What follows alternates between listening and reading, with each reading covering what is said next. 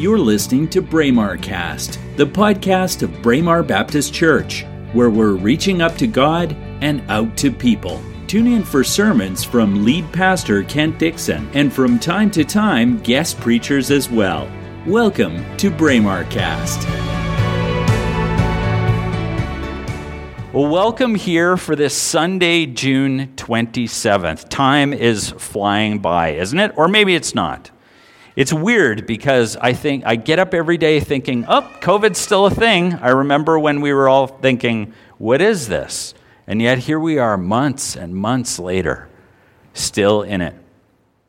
For most of us, it will affect us for the rest of our lives. For people who have lost loved ones, it will affect them for the rest of their lives. But we also recognize that God never went anywhere. He's still with us in this. He has been and He will continue to be. As we continue to find our way through, He is faithful. We're continuing in our sermon series this morning, the parables of Jesus. My mother-in-law and father-in-law listen online, so they tuned in when I was doing it via video, and they now listen to the audio versions. And Michelle's mom asked Michelle, I guess, 2 weeks ago or so, she said, "So how long is this series continuing for?" And I thought, wow, what does that mean? Ouch, or, well, she really must be enjoying it. But I think she was genuinely curious. And I said, well, Jesus did tell over 400 parables, so a year? No, I didn't say that. But I said, we're getting there. But I said, it's important to me. This struck me as important, and it's something that continues to be important because throughout this series, we've revisited stories that I think are very familiar to us. And then we've also recognized some that may be less familiar or even perhaps relatively new. We've explored some of these parables that Jesus has told throughout the Gospels in the past weeks, and we still have a few yet to go. Some of them will be very familiar to you. And as always, my prayer in this for all of us is, may God grant us the eyes to see and the ears to hear the truth that is found in the parables that He told. This morning, we're continuing in the category of Jesus' parables that focus on the idea of wisdom and folly. Good choices and bad choices. Do you make bad choices sometimes? I do. Do you make choices you regret sometimes? I do. And we can recognize that some of the choices that we make may even be selfish at times, focused on ourselves, focused on our own circumstances, more so than an eternal perspective. And so here's one of those as we explore the parable of the 10 virgins. The parable is also known by other names that you may be familiar with in the translation of Scripture that you have. It's known as the 10 bridesmaids, 5 foolish women and their friends. Nothing like being highlighted as the center of the story. You foolish ones and then their friends. The wise and foolish bridesmaids is another title that it's given in some translations. And there are perhaps even other descriptions that you've heard over time, or that you may even have in a translation that you're familiar with. But this passage is found in the book of Matthew, chapter 25, verses 1 to 13. So if you want to turn in your Bibles, open your Bible app on your phone, or you can listen as I read. At that time, the kingdom of heaven will be like, now remember, simile alert. Do you remember that from the series so far? Will be like. Jesus compares the kingdom of heaven to something else. At that time, the kingdom of heaven will be like 10 virgins who took their lamps and went out to meet the bridegroom. 5 of them were foolish and 5 were wise. The foolish ones took their lamps but did not take any oil with them. The wise, however, took oil in jars along with their lamps. The bridegroom was a long time in coming, and they all became drowsy and fell asleep. At midnight, the cry rang out, 'Here's the bridegroom, come out to meet him.' And all the virgins woke up and trimmed their lamps. The foolish ones said to the wise, 'Give us some of your oil, our lamps are going out.' 'No,' they replied, 'there may not be enough for both us and you. Instead, go to those who sell oil and buy some for yourselves.' But while they were on their way to buy the oil, the bridegroom arrived. The virgins who were ready went in with him to the wedding banquet, and the door was shut. Later, the others also came. 'Sir, sir,' they said, 'open the door for us.' But he replied, 'I tell you the truth, I don't know you. Therefore,' Jesus says, 'keep watch, because you do not know the day or the hour.'" The word of the Lord. One more time. The word of the Lord. Excellent. We'll get there. Braemar Liturgical Baptist Church. So knowing this parable fits into the category of wisdom and folly, let's unpack this together to get a better sense of what Jesus was getting at here. Have you ever noticed that we tend to equate the idea of knowledge with light or illumination? Have you come to recognize that over time? We talk about a light bulb being switched on when we're conveying the idea of understanding, right? When we're getting it. If someone gets it, we think, oh, the light bulb went on. When someone is explaining something to us and it suddenly connects, the wires go bzzzt, you recognize that you picked up the idea. And I'd even suggest that when someone has, you've probably heard this expression, a spark of inspiration, there's a light connection there as well, isn't there? We equate light and brightness with knowledge, with wisdom, even with truth, don't we? In lots of our expressions and our understanding. And conversely, we logically seem to equate darkness or the absence of light with a lack of knowledge. You've heard people say, oh, I'm totally in the dark on this one, haven't you? We even equate that with ignorance, the idea that we've somehow missed the point, right? Oh, I'm completely in the dark. I didn't get it. I don't know what's going on. It's the story of my life. But have you ever heard someone say that they feel totally in the dark on something? They talk about a concept or subject like that, and it's not a coincidence that that expression is related to illumination, to understanding. It's no wonder then that as Jesus is seeking to convey a deeper spiritual truth, to shed some light, see, there it is again, shed some light on this for his listeners and Matthew's readers, he's conveying a message about wisdom and folly, about truth and ignorance. And he uses very clearly this concept of light and darkness to get that message across. And he specifically uses the metaphor of oil lamps. My grandparents had oil lamps to light their homes. Some of those lamps were passed down and wound up in my parents' home. I was fascinated with a weird kid, but I was fascinated with those lamps when I was little. For whatever reason, I remember just being enraptured with them, just fascinated with how they worked and the fact that there was liquid in there and flame and what's this white thing that you crank the little metal? It was crazy. I thought it was amazing. I would wind that knob up and down to raise and lower that woven wick. And I remember my mom or dad saying, okay, take it easy. Take it easy there. Because I was like, but I loved to watch those lamps flicker, recognizing that there was fuel inside the body of the lamp that you could see. That the wick was like wood in a fire. It was the combustible material that would keep the lamp going. I'd love to watch them flicker when it got dark. Watch the glow that they gave off. I was fascinated by that. But I remember really resonating with the main concept behind those lamps, that While all the other pieces and functions of them were important, there was one thing that was absolutely critical. An oil lamp cannot burn for any length of time without oil, right? Without fuel. For light to shine, even for an electric lamp to function, for it to keep going and shining and serving its purpose, it needs what? A source.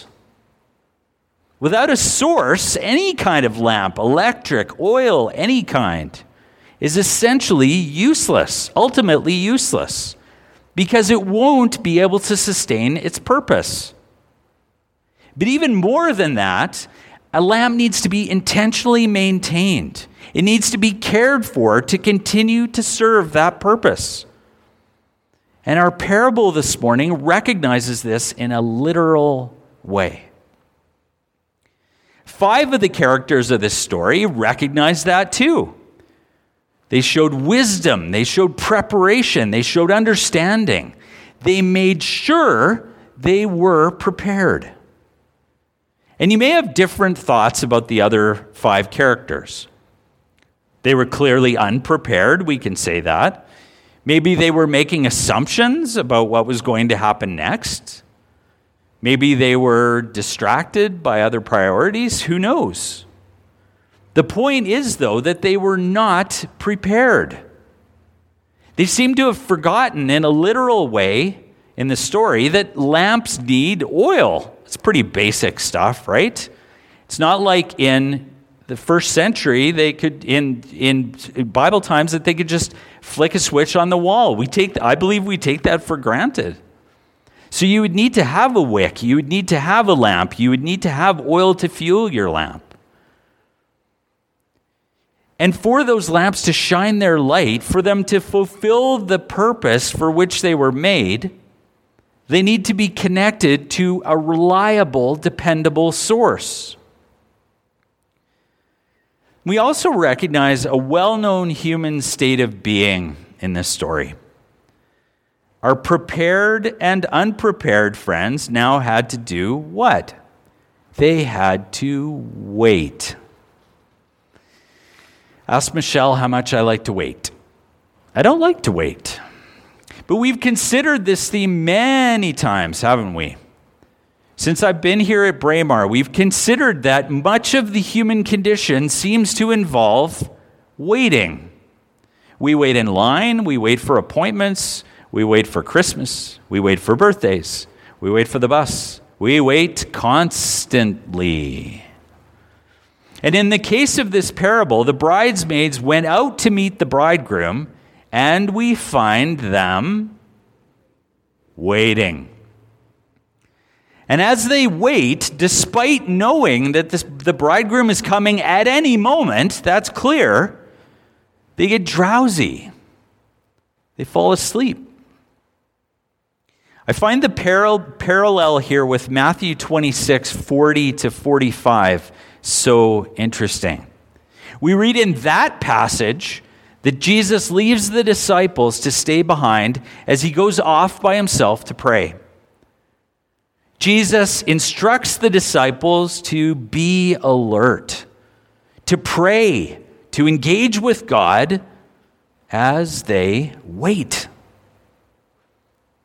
But we likely remember what happens next in that story. Jesus comes back and finds the disciples asleep. They're unprepared. It's familiar here, isn't it, though? The responsibility is clear. The significance of the circumstances are clear. And yet, the disciples and the bridesmaids in Jesus' story, they wander. They lose focus. This is the theme that I've talked about many times over the past 2 years, is our tendency to wander. God created covenant after covenant because he knows his people wander. We lose interest. We get bored. We get off track. And Jesus kept pulling us back. And that's what we see here in this story. In both passages, the passage with the bridesmaids and the passage with Jesus himself and the disciples, it's interesting that it's Jesus himself again who is the person whose arrival is anticipated. In a literal way with the disciples. And if you don't think that the bridegroom is representative of Jesus, then I haven't explained it very well. But the bridegroom for whom the 10 bridesmaids are waiting for is the Lord Jesus. In that parable of the bridesmaids, we recognize that that's who they're waiting for, Jesus. And the church represents the bridesmaids, the bride of Christ, waiting for him to return. So I want us to consider some questions this morning. They can be rhetorical questions. You don't have to answer out loud, but if you feel led to, go for it. Do you believe Jesus is the Son of God? Do you believe that he died a literal and very real death by crucifixion more than 2,000 years ago? Do you believe that he was resurrected, as the Bible tells us, on the third day, and that he lives today and is seated at God's right hand, waiting for his Father to say, "Son, it's time"? Do you believe that? My friends, if you believe those statements to be true, then you must also believe something else. That Jesus, the bridegroom, will come again. That he will return in a very real way. Scripture doesn't tell us this because it's a nice story. Scripture tells us this as fact, my friends. This will happen. God's ultimate plan for all creation will be realized when Jesus returns.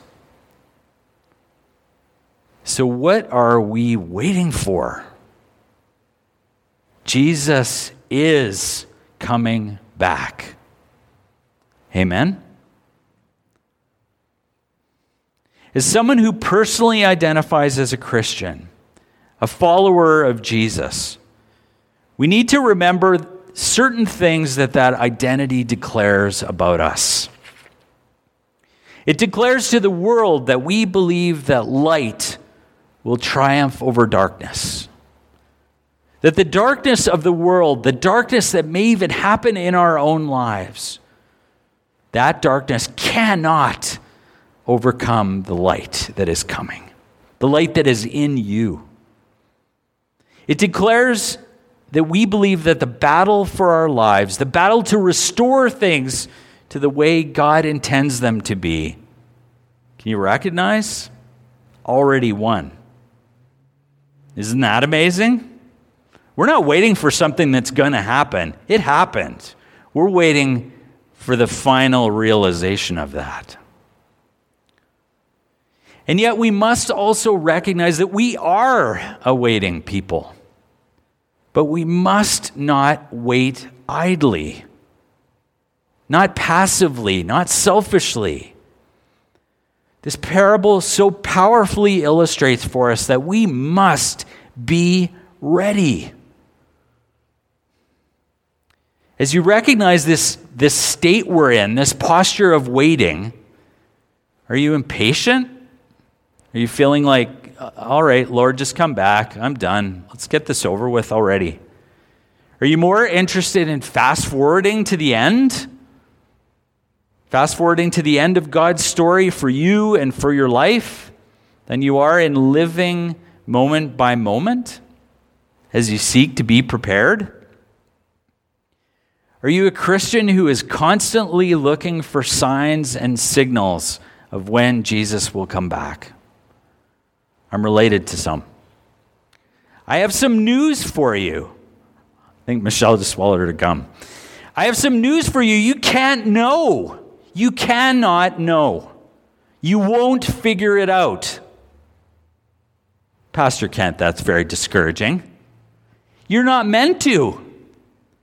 How can I say this so confidently? Well, Jesus fairly good source, says it himself in Matthew 24:36 and 37. Jesus says, "No one knows the day or the hour, not even the angels in heaven," catch this, "nor the Son, but only the Father." A few years ago, get it together. A few years ago, I was struck by kind of a powerful sense of when the time comes, Jesus will be with God. And I believe it's going to be as simple as God, the Father will turn to Jesus and say, "Son, it's time." And that's it. That will trigger the ultimate end to God's plan. Because Jesus himself says he doesn't know. So why are we trying to figure it out? Then continuing in verse 24, this so beautifully connects to our parable. "Therefore, keep watch, because you do not know on what day your Lord will come." Does that sound impossible to you? How can you wait patiently for a day that you can't even remotely begin to guess? How can you wait for the arrival of Jesus, knowing that one event will light the fuse on a chain of events that will alter the reality, catch this, alter the reality of every human being who has ever lived or died for all eternity? It's heavy, isn't it? Have you ever thought about it that way? That one event will change everything. How can we be ready? Are you thinking, "Oh, Pastor Kent, that's a lot of pressure. Thanks a lot. It's already hot in here. Now I feel more uncomfortable." What have we been asked to do, though? Let's consider that for a moment as we gear up to close in this sweltering sanctuary. How can we be ready? Well, what have we been asked to do? Let's consider it. Remember the lamps from our parable today. They're such a powerful metaphor for the truth of the gospel that we have received. Are you tending that lamp in your life? Are you drawing close to God in prayer? Are you committing or recommitting your life and your choices to Him day by day, even moment by moment? As we considered last week, are there areas of your life that you've previously held back from God that you need to let His light shine into? How brightly does the light of Jesus shine in and through you? Do you share the light of the gospel with others? That's our blessing to be able to do that. That's what we're called to do. We are light bearers, my friends. Recognize that tending that light, that growing that light, is a process that continues throughout your whole life. But that light cannot grow. It will not grow unless you tend it. Remain connected to the source of light in you. My friends, we live in a dark world at times that so desperately needs the light that only a relationship with Jesus can bring. Tend your lamp. Let the light of Christ shine into your life and out from you into everyone you meet. May you be a beacon of light in this world that so needs Jesus. Amen.